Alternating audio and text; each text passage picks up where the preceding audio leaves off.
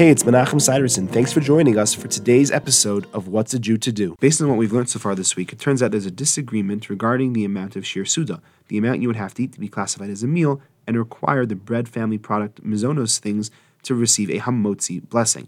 That makes a problem because if you're eating something that is an amount that there are differences of opinion as to whether it should be mizonos or hamotzi, you're not going to know which bracha to make. So in situations like that, you should make sure to do one of two things. Either eat an amount which is definitely less than the shiur, so less than the volume of 4 eggs, which is probably the minimum in most cases that would be considered a shiur seudah, and then you make a mizonos, or eat an amount which is definitely more than a shiur, more than the quantity of a regular meal, and in that case you can make a hamotzi. If you're not doing that and you're going to be eating an amount about which there is a machlokas if the blessing is mizonos or hamotzi, then the best thing to do would be to wash on regular bread and make hamotzi and then eat this other product. Thanks for joining me. I look forward to seeing you tomorrow.